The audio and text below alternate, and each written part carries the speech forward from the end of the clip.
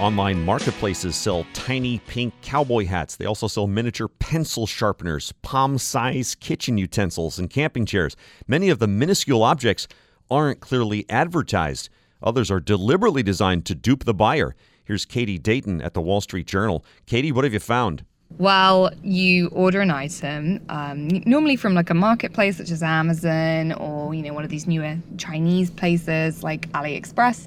And what shows up in the mail is about 1/5 or smaller of the size that you expected. So we've got, tiny dog ramps. I've seen tiny little cowboy hats arriving, even tiny rice cookers.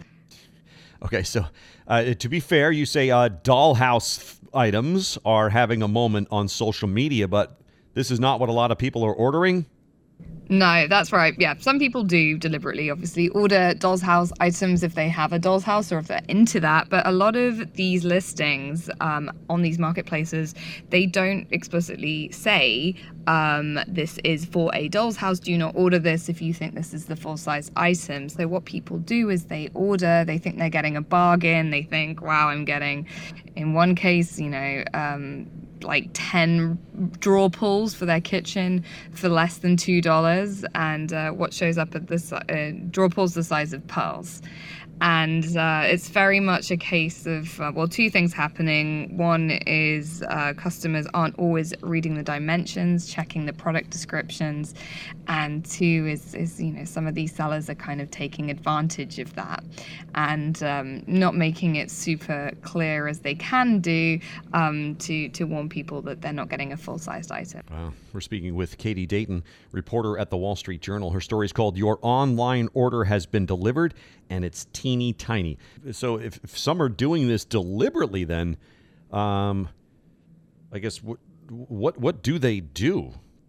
Well, deliberately in the sense that they in a lot of these cases, they are listing the dimensions, but just by the way that, these web pages are designed, it's not in the headline necessarily. So, you can go click on product description in some cases, and there's a drop down, item, and then that's where you've got the list, the dimensions listed.